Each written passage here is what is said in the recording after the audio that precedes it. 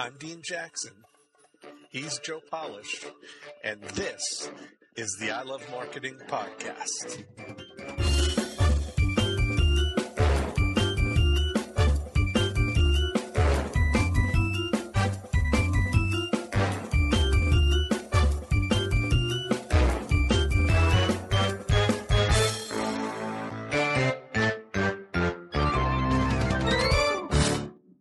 Hey everybody, it's Dean Jackson. And Joe Polish. Joe Polish. Like nail polish. Almost like that.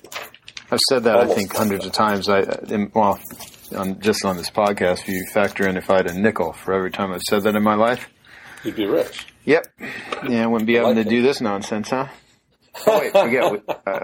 We don't get paid for doing this, so yeah. Wait a second. Something's missing. Something's wrong. Well, welcome back.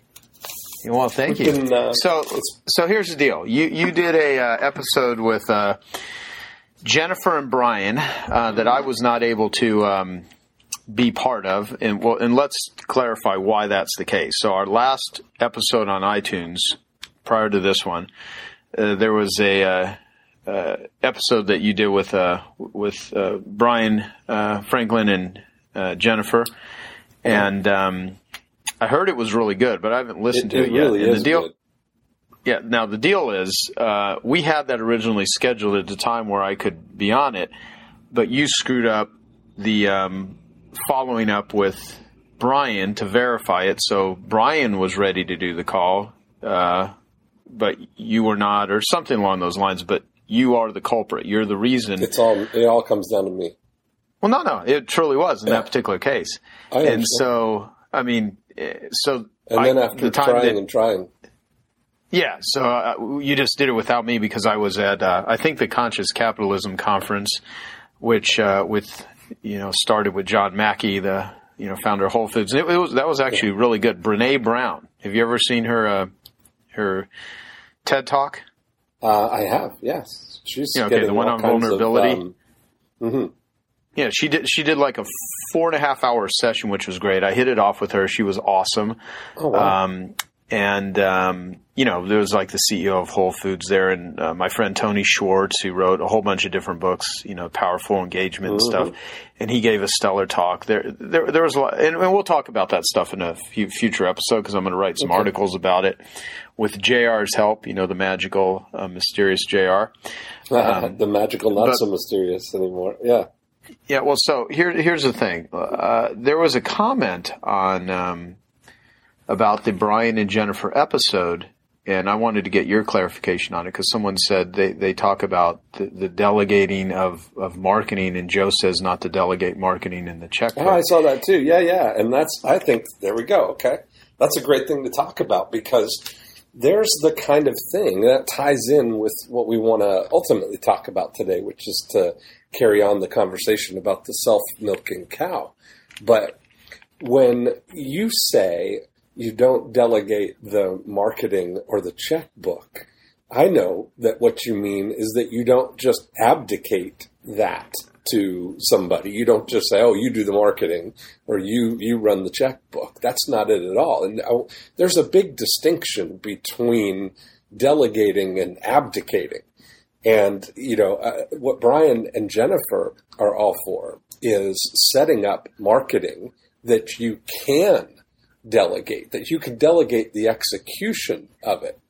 And I don't know that you and I have talked about this. I had a really great distinction in Chicago at Eben's Accelerate event when Wyatt Woodsmall was talking about the difference between, there are two types of challenges. He calls them adaptive challenges and technical challenges. And a technical challenge is something that the answer is known and you just need to know how to do it. You just need to learn how to do it. Like installing a new mic into your audio system, or installing a new operating system, or recording a podcast. All the answers to those things are known, and you just need to know how to do it. That's a technical challenge. Then the other types of challenges are what he calls adaptive challenges, which are things that the answer is not known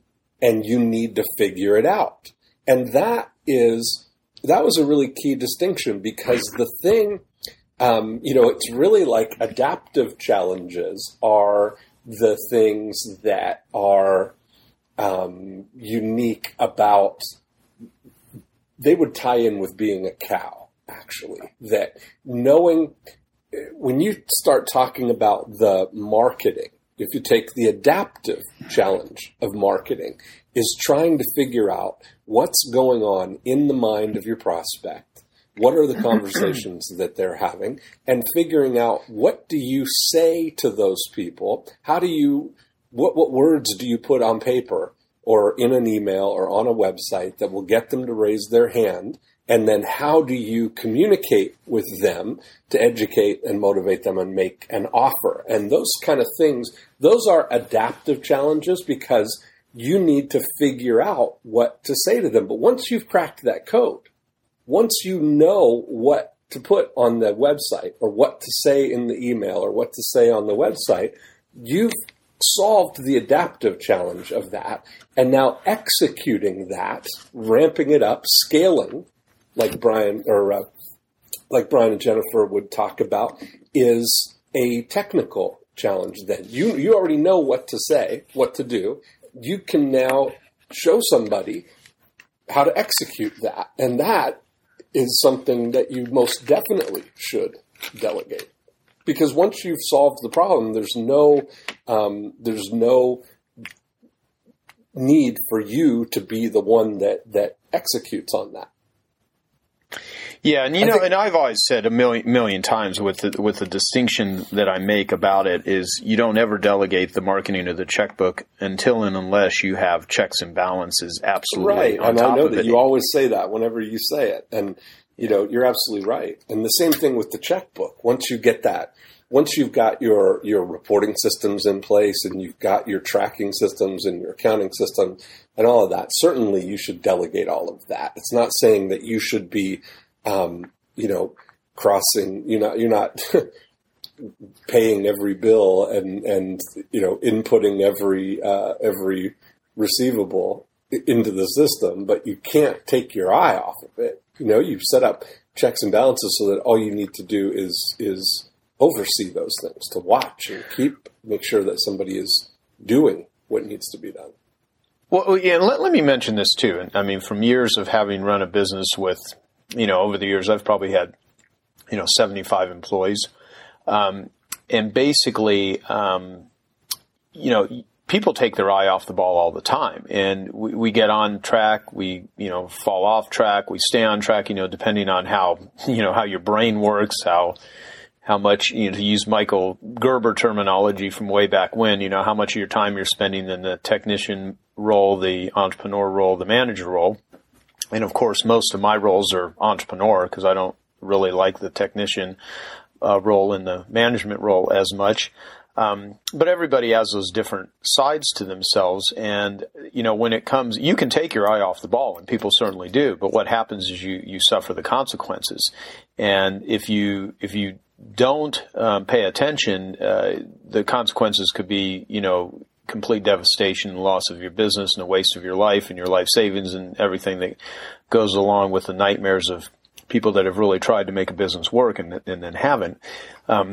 What I will say, as it relates to marketing, is a lot of people think they're delegating marketing by getting a marketing department or hiring a marketing director, and they think that's actually delegating marketing. And I guess you can argue that it is.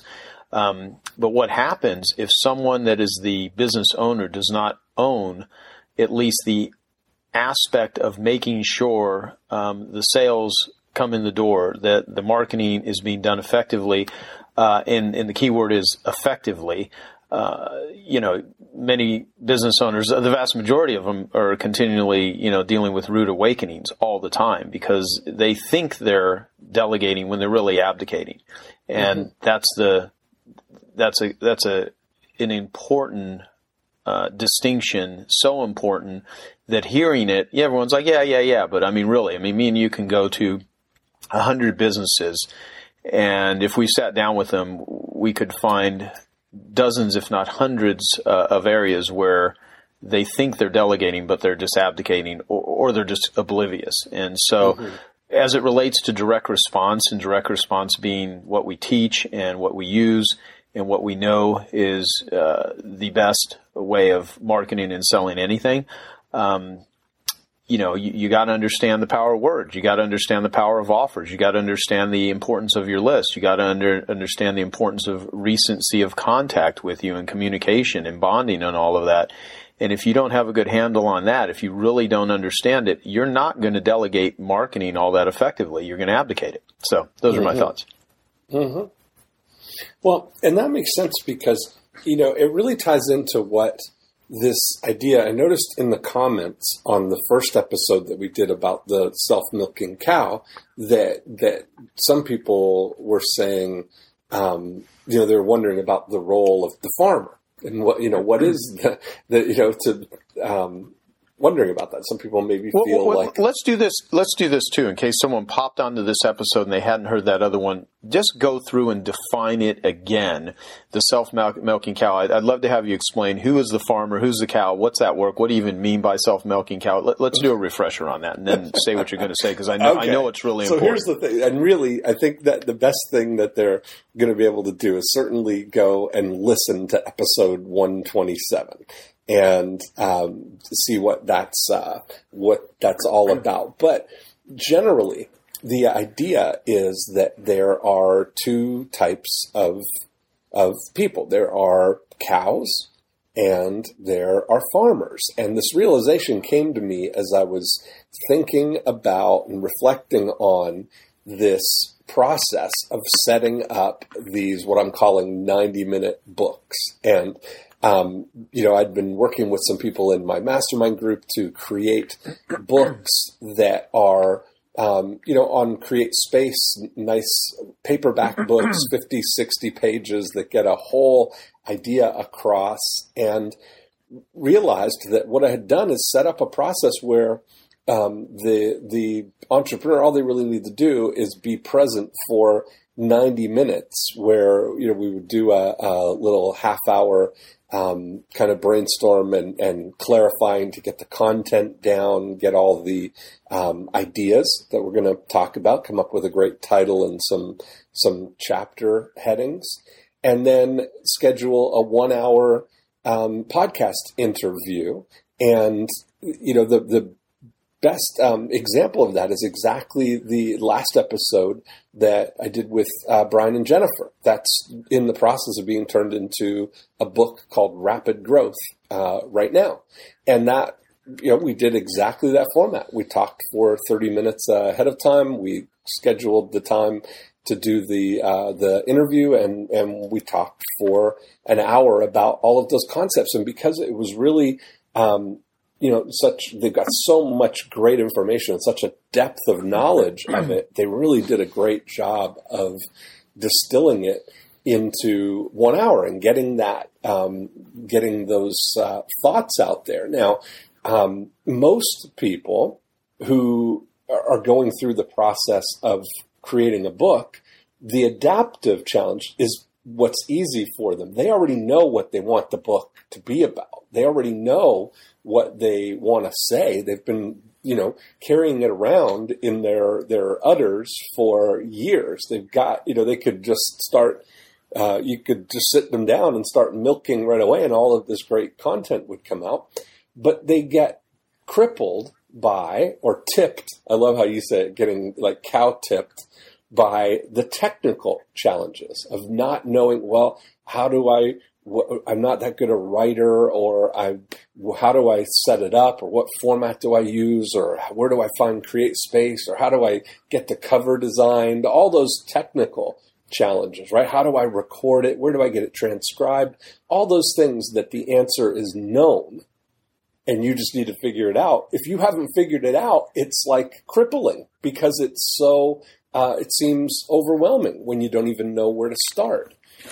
And so that requires a farmer. And I think that I've been thinking a lot about the roles of both, and I want to be crystal clear that there's not anything lesser about being a farmer. A farmer is ultimately the one who is needed to make all of this happen, and there are very successful people who build organizations completely around being farmers. And I was thinking about. We used Dan Sullivan as an example of the prototypical cow, guy who's got, one guy, 100 farmers, and, they're all rallied around the milk of Dan Sullivan, and he's got a whole team around him to support spreading and distributing and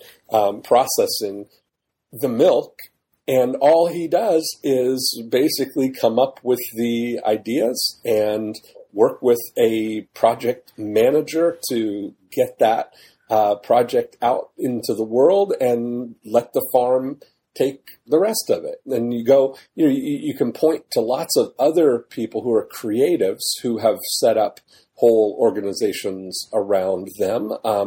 You look at somebody like Martha Stewart as another example of a cow who's got brilliant ideas and lots of stuff to get out there. And she's got, 680 people at Omnimedia that are completely rallied behind getting her ideas out into the world.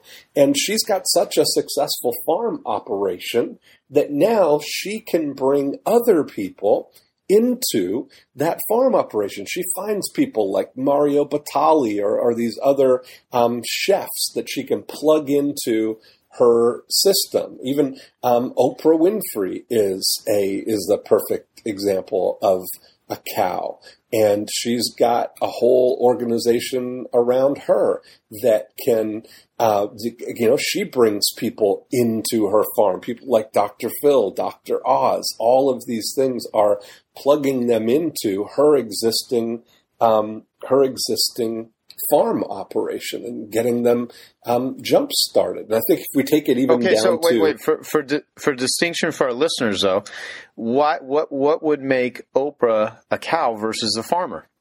Okay, now this was really interesting because if you look at what Oprah's milk is, if you think about this idea, if we think about the mind milk as the content, the ideas, the output, her milk is her ability to be with people, interviewing them and, getting their, sharing their stories, drawing out their stories, shedding a light on something, talking her opinion, her view, her, you look at even her favorite things episodes. People want to rally and be, Oprah is really, good at kind of spreading, ideas. When you look at Oprah's book club, she's very influential.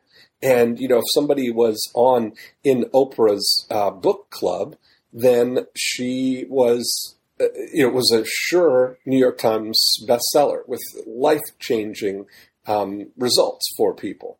Now, when you look at, I got a chance to watch, there was a show, Oprah Behind the Scenes, when she was opening OWN, her network.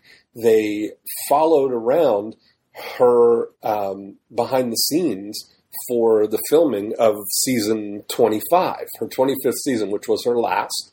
And you got a real inside look at what it really takes to create that type of body of work. You look at a show, the milk of the show is putting together the episode, and she's there and being on stage and being with the people.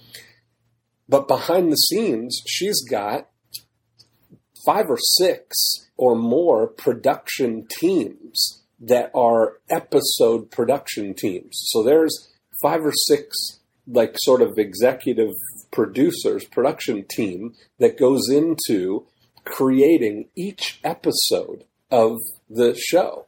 And it was amazing to see how they would, Oprah would be talking about, they would together decide what the show is going to be. She was kind of the creative guidance behind all of it, the guiding lights, her vision, her sort of guiding where the direction. And then she was rallied behind, kind of like these project managers in a way, with each episode being a project. And so they would have a lead producer, and then they would have an assistant lead producer, and they'd have 3 or 4 associate producers on that one team. And all of them would get together with Oprah, and they would talk about her vision for this show. And they would go to work making that happen, so that on the day that show was filming, Oprah would come in and she'd get in her makeup chair and they'd put on her makeup, and the production team would come in and they'd do a final rundown of what the what's going on for the episode, all the checks and balances, and then she would go on stage and they would record the show, and the show would end, and that's it. Now, Oprah is not going... she's not behind the camera filming the show, and she's not editing the show, and she's not making sure the audio is right, and she's not, doing the lighting or filling the crowd or doing any of the things that it requires to make that episode happen. She's focused 100% on the adaptive challenge of what she's going to say on camera, how she's going to make this episode memorable, what she's going to ask the interviewer, the interviewee, the guest, what she's going to say to draw them out, what she's going to do in that conversation to make them feel comfortable enough to share things. You look at that whole organization behind that episode are all the farm team that's making that a reality. She couldn't do it without all of those farmers, but doing it at the highest level requires having those farmers, Okay, so let's, and I made all of the milk jokes and every sort of twisted thing I could think of, mostly on the first episode that we did, so I'll refrain a little bit from that. So the milk would be everything that is produced, be it a product, a service, or in Oprah's case, a performance. Exactly. Correct? Yeah. Right. Okay, that's and exactly so right.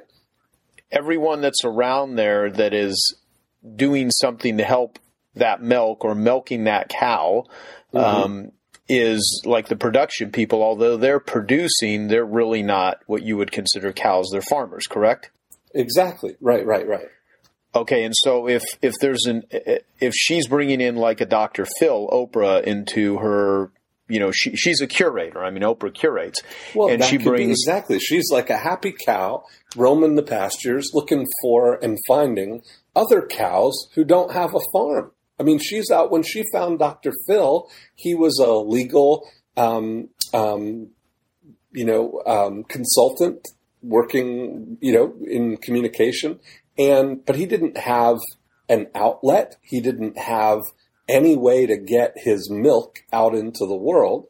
And so she can bring him onto the farm. She can put him in the chair. She can make him a recurring guest, build up him, make him very popular, and then set him up with the farm team that is going to create his own show. So that all he has to do is think about and solve the adaptive challenges of what are we going to do shows about? What do we want to address? What's my unique perspective on this? What's, Dr. Phil's milk is his time spent with people on camera, going through that whole interviewing process or coaching them or giving his opinion on those things, and everything else around that, all the technical challenges of finding guests and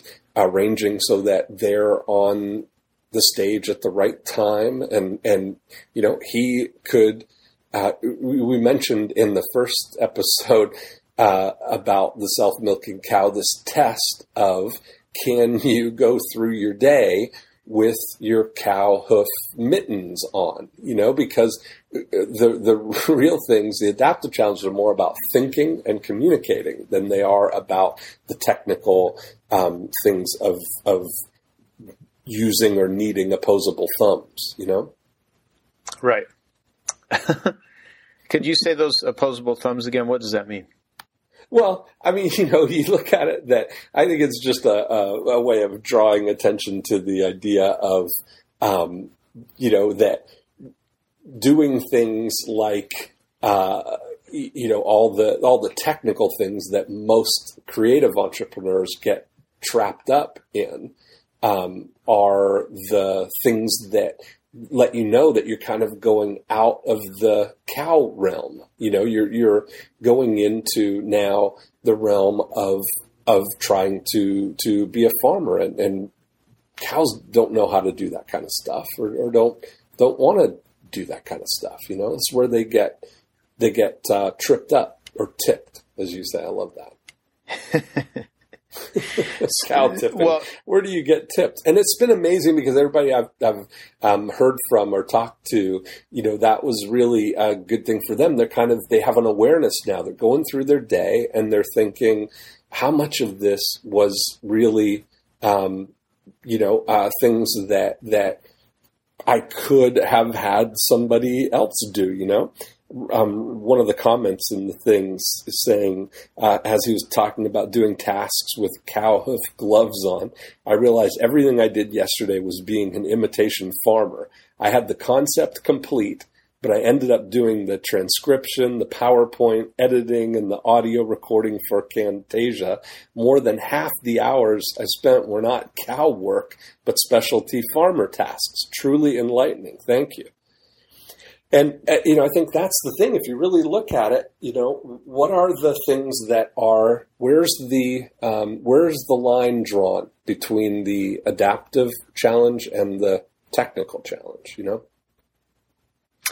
So for our listeners, what do you think is the greatest takeaway in action that this concept, this model could, and to use a guilt word, should bring to them if they fully engage with it, understand it, and apply it? Well, I think that the world is full of people who are cows who are roaming around needing a farmer. And a lot of them are kind of roaming around and they're wishing and hoping and waiting that that these things are going to resolve themselves, right? Or they're fretting or worrying, or there's a lot of angst of, I don't know how to do this, or they're spending a lot of time and money trying to figure out how to do things that somebody already knows how to do expertly, And if you think about, I think that, bringing it even closer to us, to our world, I think that what Vishen Lakhani has done with Mind Valley is set up a very happy environment for cows. If you take really essentially at its heart, he's a publishing organization where he's finding content producers, especially in the personal development and spiritual world kind of thing, where the people like that, they want to get their ideas out into the world. They are good at, they've got a lot to say, they've got a lot to share, but they don't have any interest in or an aptitude for learning all the things it takes to really get your life-changing message out into the world, And so what Vishen's whole organization is set up around, and we heard him talk about when we had him as a guest on the show, all the lengths that they go to really perfect the art of farming for information, to get that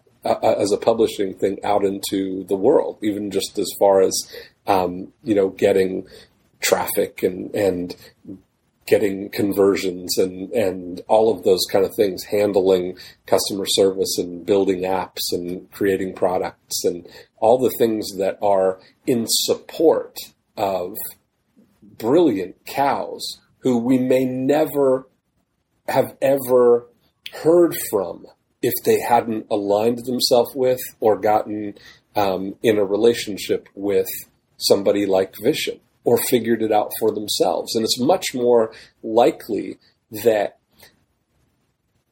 there's a bigger opportunity to find those cows and help get them out into the world, than to hope that somebody's going to find you, as a cow. Right. So how many entrepreneurs, and I mean, of course, there's no exact answer. I don't even know if you could even guesstimate this, but how many entrepreneurs do you think are mostly cow versus how many mostly farmers? I wonder myself, and I it would be really interesting to see. And I had this vision of, if we had a conference or something to have people wearing either cow T-shirts or farmer T-shirts, to kind of match people up like that. But I wonder it myself. I would think that there might be fewer cows than farmers, maybe, but I don't know. What do you think intuitively? This is the first, I've never thought about it like that. I just know that the ratio is certainly seems to be tipped that there needs to be more farmers in support of one cow than there is, that a farmer can handle cows, Yeah, well, see, it's a much easier question to ask than answer, of course. It's kind of like the saying, it's a lot easier to deal with other people's marketing problems than dealing with your own. Right. Yeah, that's true. So, I think even as I asked it, it's kind of funny asking a question that, you're never going to get an exact answer to, but it just makes you think about it, which is really the purpose of asking it. Not that we even per se need the exact answer or even anywhere close. This is something to think about. I think a lot of it has to do with industries. Like if you take all of the people that are most of our close friends, most of them are authors or, they do public speaking. So there's a lot of cows in our world, but then you branch it out into different industries. Like, the tech industries are filled with cows, very innovative people that are in desperate need of farmers. And then you go to a lot of declining industries where there's a lot of farmers left, but the cows have left. And they've abandoned, their farm per se. And it's interesting. I think a lot of it has to do with industry sectors. I think a lot of it has to do with, just what sort of business you've decided to pursue, be it a product, a service, a knowledge-based expertise business. I mean, it's interesting to think about. Yeah, I think you go to, and you're going to be speaking at Brendan's. Which one are you speaking at? Expert Industry Association. Okay, so you look at that, the Expert Industry Association. People identifying themselves as experts are most likely cows. That they've got a message, the Millionaire Messenger, all the people that Brendan kind of attracts are probably inherently cows. They've got a message that they want to get out into the world. Then there are other conferences and there are other things that are, I'll give you a perfect example. I went to the Future of Web Apps conference a few years ago. Jesse and I went in Miami. And it struck me. I was thinking, okay, we're going to have this great discussion about the future of web apps and all the, ideas and the future industry trends and all that kind of stuff, right? Web app ideas. And they had some great, breakout sessions and great titles on them. And I sat in one of the breakout things, and we were going to talk about like this one particular type of app, and then the guy put up the first slide, and it was all code, and I realized it was like, holy cow, these guys are like, they might as well be talking Chinese. I have no idea what this is or what they're talking about. And I realized that I have no business in what I call behind the screen, and I think that there's a good distinction is like, if you're the guy who's deciding what should be on the front of the screen, like what it should say and what it should do, and asking, answering the question, what? That's really the question of a cow. And all the, behind the screen are the things that are the technical things, of how to make that work. Because there's very, programming and things like that are by their nature very technical challenges, because you have to follow a very precise set of rules that make a programming language work. That's already been set out. Somebody created that language, and everybody can follow that language because they know how to use that language to make things happen, right? But somebody is telling them what they want to have happen, So I think that if your preference is to think of what things, what do I want? What do I want to say? What do I want to get out there? Those kind of things. Or, if your favorite question is how, then, trying to figure out something, knowing how to do something, how to edit audio, how to, do graphic design, or how to lay out a book format, or how to program a website, or how to code a website for SEO. All of those kind of things are really in, an opportunity to take an idea and execute it, I think that's really kind of the thing, is like, that could be one of the things is ideas are the cow world and execution is the farm world, That might be a good way to think about it. And again, it's really valuable to have this discussion about it, because it's kind of evolving as we're discussing it.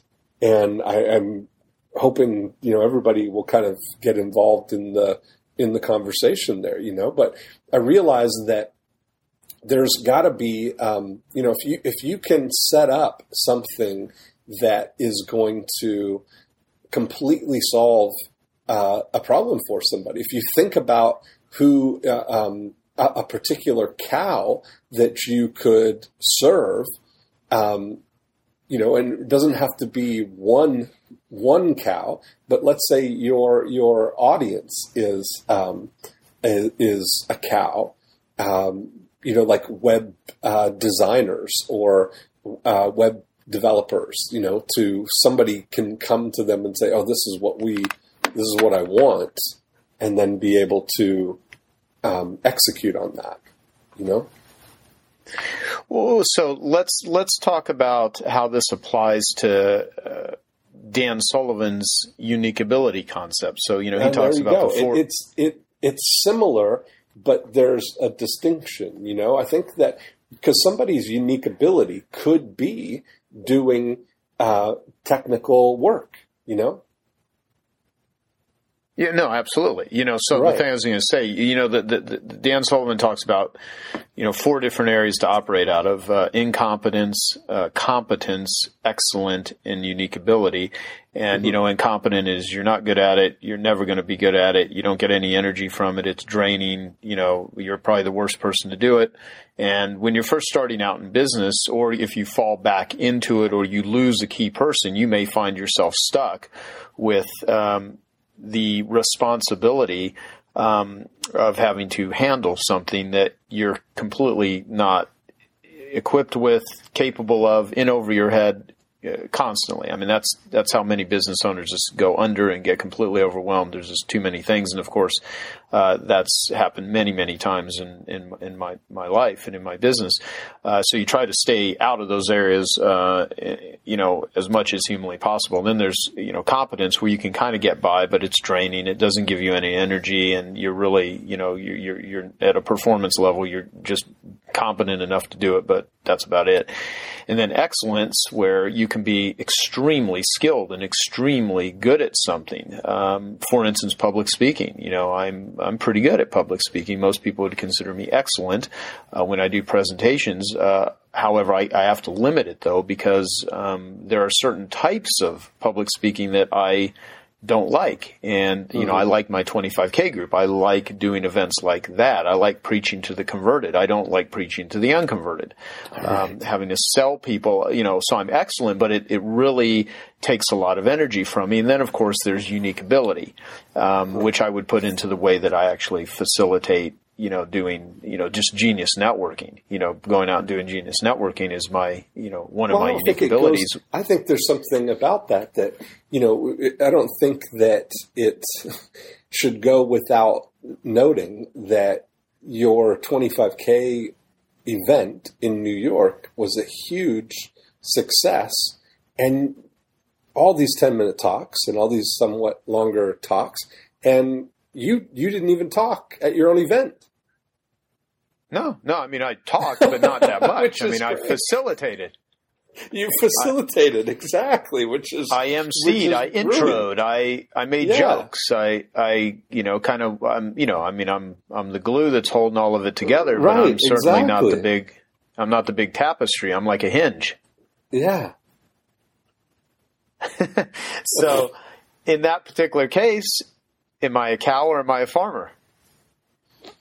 Well, I think that that's a great question. Let's work it out, right? Because what your ability, your unique ability, is organizing these events and organizing all of the people to come around, right? You're out wandering the fields and you're meeting cool people, and you're flying to Austin to have lunch with John Mackey, and you're going to Singularity University and meeting all these cool people, and you're out in the field meeting people and bringing them, facilitating these groups, but you're not like, reserving the room and dealing with the banquet facilities and organizing lunch and making sure the audio is going to be right and the stage is all set and the, all of that stuff. You are a cow with farmers who are making that vision a reality. They're executing on that. You're the what of what you do is you're going to have the highest level summit of the world's leading direct marketers, Yes, exactly. And most of the people there are they're golden cows. They are cows. That's exactly it. That is exactly right. They are golden cows. Mm. Do you know what the distinction is? I think that's like going to 11.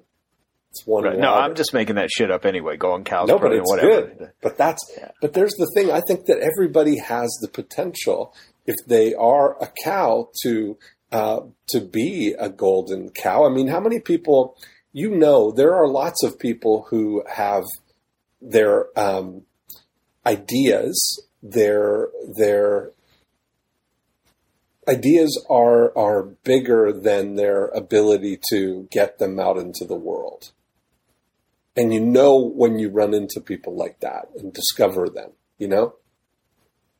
Or if you're one of them. Or if you're one of them, exactly.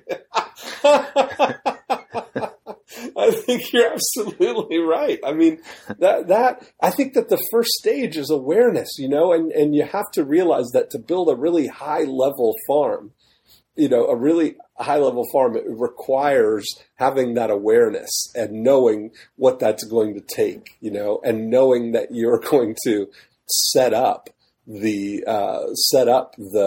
farm to accommodate you, you know? Yeah, let me give you a couple of thoughts on this too, because for all of our listeners out there, you know, they're listening. They could either perceive this as listening to a couple of guys talk about, you know, cows and farmers and trying to fit in these, you know, analogies and, you know, put people into a, you know, some label in order to identify certain behaviors and everything, which would be absolutely accurate. The bigger takeaway that I would like is to gain perspective, is to question really what it is you're doing, how you're doing it, what is the highest leverage, you know, activity. And I remember this thing I used to have on this line I had on an old Apple computer. Remember those desktops that they had like the round bottom base and the swinging monitor, and it would like swivel around? Remember that one? It would go up and down. I still think it was one of the most artistically cool Apple computers that they made. Do you remember that one? Yeah. Okay. And I put that line that Steve Jobs had from his Stanford speech, and this was like right after I heard it, not after it got played a bazillion times on YouTube after he passed away, but where he said, you know, if today was the last day of my life, would I do what I'm about to do? It's something along those lines. I didn't say it right. Yeah. Look in the mirror. Would I do what I'm about to do today? And, you know, the biggest takeaway from these sort of conversations is there is so much potential that human beings, especially entrepreneurs, have sitting dormant inside of them, ready to be awakened. And now potential, people get all excited and, oh, you know, I want to reach my potential. Well, potential just means you haven't done it yet. So I don't give a shit about potential if it's never realized. What I give a shit about is unlocking it, expressing it, packaging it, communicating it, giving people strategies, methodologies on how to connect that potential with something that makes it real. Mm-hmm. You know, because you don't build a great reputation by talking about what you're going to do. You build a great reputation by actually doing what you're capable for some of reason, doing. It looks like and lost, you become better by becoming Joe. more capable. As he was and, talking you know, about three that, of my you know, favorite words from that, Strategic Coach that really defines what I've always focused on selling, you know, starting with, you know, carpet cleaners and various different business owners and a lot of service businesses originally, and now obviously, you know, industry transformers and, you know, some of the world's leading entrepreneurs is direction, confidence, and capability. Where, you know, what I want is someone to have more direction, more confidence, more capability, and of course another Strategic Coach word is clarity. You know, I've heard Dan Sullivan talk about all of those things numerous times, and I've had numerous conversations with him. And, you know, one of the big takeaways, even when me and you started this podcast, going back to episode 1, when we started it, you know, one of our original conversations before we did it is we had this great conversation. I think it was in December of 2010. That's when it was, right? I think it was December 2010. And we said, you know, I said, Dean, you know, imagine if this conversation we just had was recorded and other entrepreneurs were able to hear it, how useful that would be for them. And you agreed. We had been having those conversations for years, you know? Yeah, for like 15 years. And the thing is like we would have those conversations. You know, we didn't use cow and farmer analogies back then, but we were identifying what each other's skill sets were. And we were talking to each other because we were trying to help each other get better and figure things out. And should we do this? Should we do that? You know, the same shit that all human beings are trying to do all the time, you know, in whatever area they're trying to do it in. The thing is, every time someone listens to one of our episodes on I Love Marketing, you know, they may, on a scale of 1 to 10, think it's, you know, a 10 is the best and, you know, 1 is lame, whatever, or they're kind of in the middle. And, you know, so I think people kind of go you know, in the middle and hopefully closer to 10 as much as we can talk about stuff that opens up their minds. Most of it, though, is I just want people after listening to it going, you know, yeah, you know, I got more direction, I got more confidence, I got more capabilities as a result of this. And so a lot of what we talk about are tactics. Some of it is strategies, but a big part of it is just giving you a way to think about thinking. You know, it's just, and that's what I think one of your biggest skill sets is you know, that Dan Sullivan, that line, the problem is not the problem is how you think about the problem. Right. I think that's exactly right. And I think that the awareness of what I'm seeing, and this is exactly our wish, is that I think if you look at it from the perspective of you're a cow, if you're a cow, and looking at your day and realizing how many things could I do with my cow hoof mittens on? You know, how many things could I do? And where the challenge is, where the frustration, where the friction comes, is when you're doing things that are, you know, technical challenges, usually things that you don't know how to do as well as somebody else could do, or certainly something that somebody else could do, period. And, you know, you look at, there's so much evidence that, and we've heard it again and again from all kinds of people. Even Richard Branson said, when Yannick asked him how, you know, what's it take to run 300 or 400 companies and run billions of dollars. And Richard just said immediately, well, you can't really do anything. And there's a guy who is a cow who has incredible ideas about the way things should be, and an incredible opportunity or ability to spot opportunities and to bring his approach about what it should be, what, you know, how to approach the airline industry, or how to approach the cell phone industry, or any of the companies that Virgin goes into. And then he finds great farmers who can run those organizations or run the operation of them, and gets out of their way, you know, and he gets together with them to maybe talk about the vision and talk about the strategy, but not get involved in the operation of it, you know? Yep, exactly.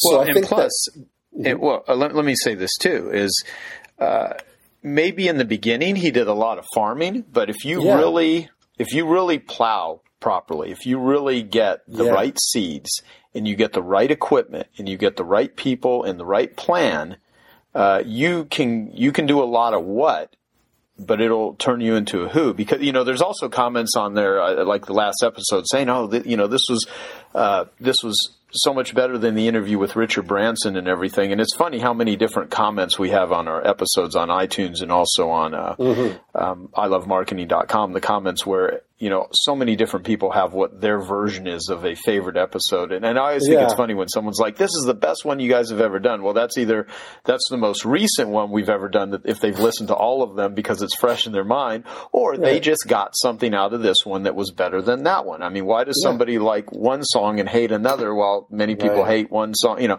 why does, you know, it's all how it hits your taste buds, and our brains have different taste buds. I mean, our brains respond to what they're hearing, and it just resonates, and it makes sense. And so this is an ongoing conversation that you can have with yourself the rest of your life, as it relates to your behavior and to your skills and to who you decide to associate with and bring into your company and all that sort of stuff. But, you know, the last thing I'll say about your Branson conversation, you know, if there's anything that he said to me that was the most interesting in the time that I've known him, because Richard has a hard time, unless he really doesn't want to share it. He has a hard time explaining what he does and how he does it.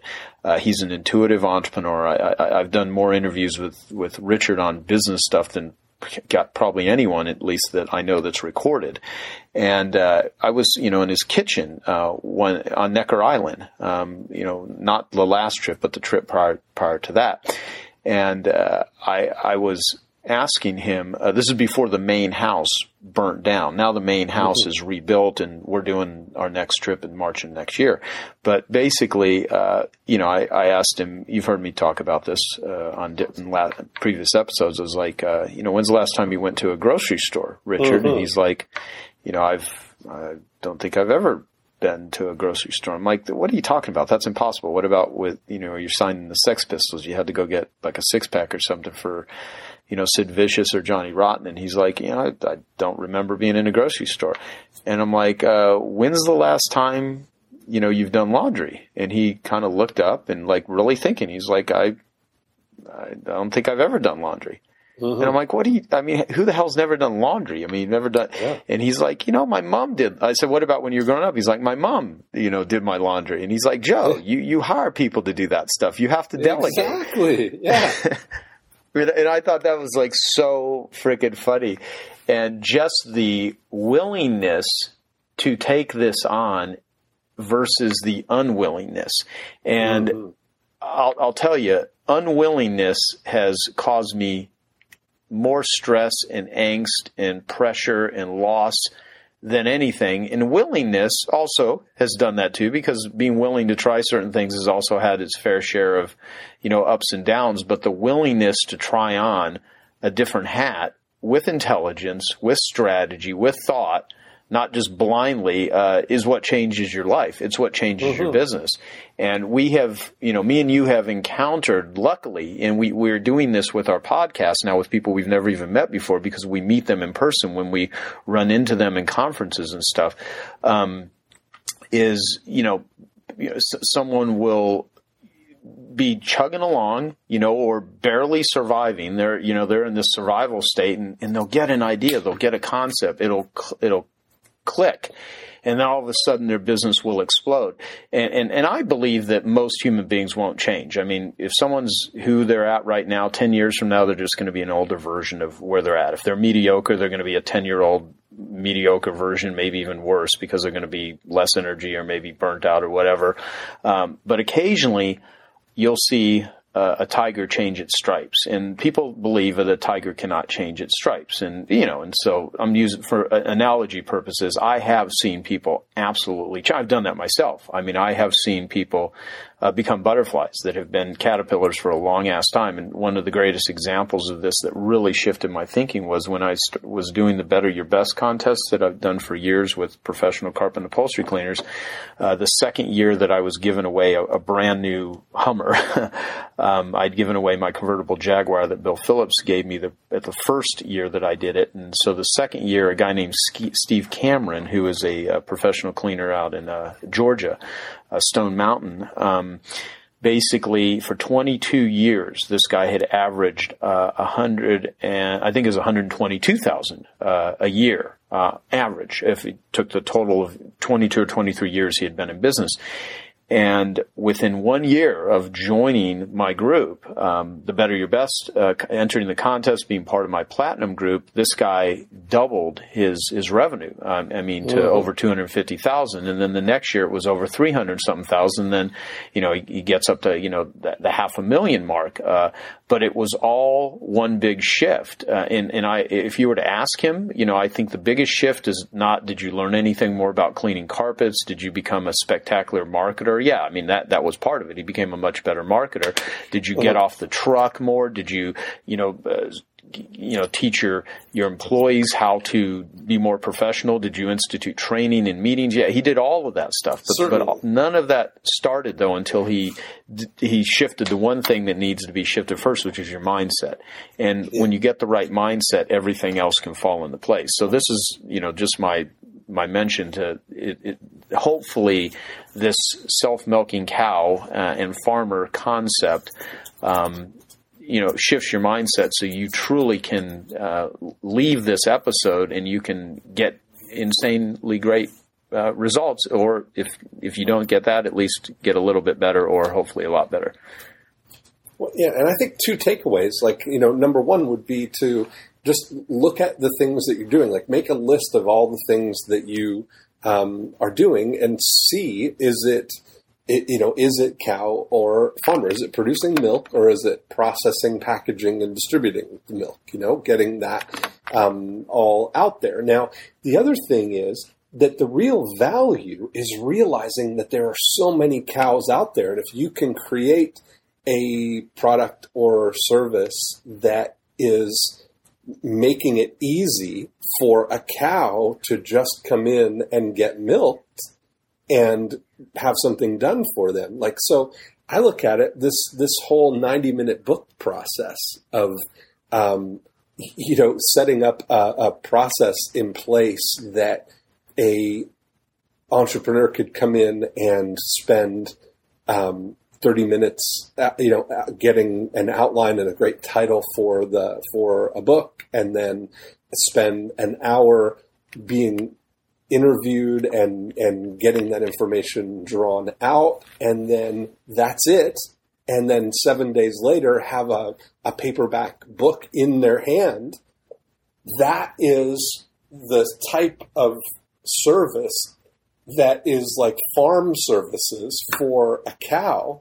But I look at it that I'm the one that set that up, but I'm not a farmer. But I saw that that's something that needs to be done, and have created those opportunities to fill those roles. So, the opportunity is in a person to draw out and organize the information, and then a transcriptionist to transcribe, and the facility to record the conversation, and a designer to make the cover, and a layout person to lay it all out and format it for the paperback formatting, getting set up as a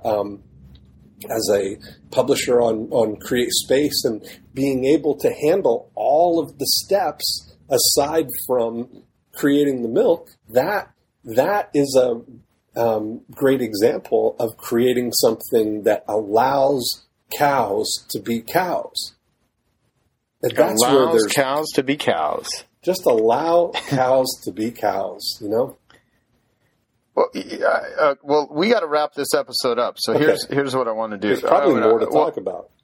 Well, on the next episode, we can probably even continue on this if you want a little bit. And we can do maybe a hodgepodge of the next episode, because there's a bunch of various experiences that I've had recently that are great that I'd like to talk about. Also, I'd like you to put it up on I Love Marketing, but I decided to create a blog, a written blog, which will include audios from me and you, of course, that I'll post on there occasionally. And I don't know, I haven't decided how I'm going to update this thing or how frequently, but I want to talk about the subject of the very first post on it, which is about Tesla. Elon Musk wrote a letter to Tesla customers and clients. And of course, I'm on the list because I put a down payment on a Tesla long time ago, before anyone ever got one. And I just haven't gotten my Tesla yet because I've been, busy and contemplating, different vehicles along the way. And I made that lovely decision to buy a Fisker, which I ended up giving away to John Benson because, what's happened to Fisker and all that jazz. But that being said, I'd like people to go check out the blog and read it, because I want to talk about it on the next episode that me and you do on I Love Marketing. Okay. And it's geniusnetwork.com/blog. And you'll read the article about Tesla Motors in the letter that Elon Musk sent to his clients, and it literally was $1 billion letter. Their stock had dropped drastically after this news was fired. That was a great article, by the way. I'll put a link to it under this episode too.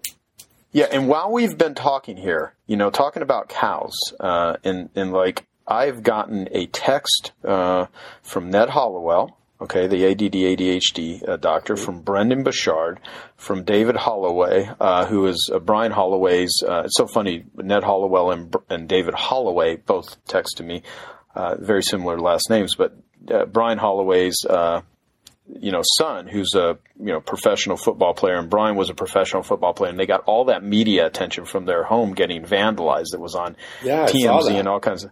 Yep, and so he texted me because he wants to talk to me about strategies of they've got literally hundreds of thousands of hits to the site. And then John Carlton left me a message. So I've got all these goofballs all within the span of us recording this, and it just occurred to me that there's been a lot of with all these relationships I have with cows, I'm out there. If you want to meet cows, you got to go out and you got to mingle in the frickin' fields. Yeah, that's exactly. At least right. I think. That's I don't know what the hell I'm even talking about right now, but I mean, no, it but seems that's great. I think it's good. I mean, it's like, I think next episode we talk about advanced strategies for cows and advanced strategies for farmers. I would love to get everybody's comments though, like what their perspective on it is, because I think that's the thing. People are seeing that they're doing a lot of things that are frustrating, that are not making milk, and they're from the frustrations of a farmer might be creating things that are, it's right there. Their frustration might be, it's right there. I've created it for them, but their customers are cows, and they're expecting them to maybe do too much. Right, so and you have frickin' swollen udders that need bag balm put all over them because all these people around you are just they're trying to just drain you of every ounce of milk you have. So you really need to share your production and your value with people that actually give a shit and support you and don't kill you. I mean, you need to feed the cow proper nutrition, give it proper rest, let it do its thing. Right. That's what I learned recently is how burnt out there are certain things that I'm doing have created for me, and how I have to even step back and be like, my God, in order for me to be a good cow, you got to just take care of yourself. And I'm a very clean eater, very big into exercise. Sleep has been lately one of my arch enemies, and I'm really working on just better sleep. But all in all, it's like to be really good at producing. Not only do you need to be clear on what it is that what you do really well and spend as much of your time doing that, but simultaneously build a support structure that allows you to do that, and not spend your time. If you want to be an 8, 9, or a 10, you can't spend your time on with 1, 2s, and 3s, or 2, 3s, and 4s, or 4, 5, and 6 activities, people, projects, things like that. So hopefully this episode has helped you think about that, and that you leave with more direction, confidence, capability, and clarity, and that you'll go to ilovemarketing.com and leave a comment about what you got out of this episode, what your thoughts and perspectives are, and anything else you'd like to share. We would very much appreciate it. And that's it for me, Dean. Awesome. That's it for me. Talk to you next time.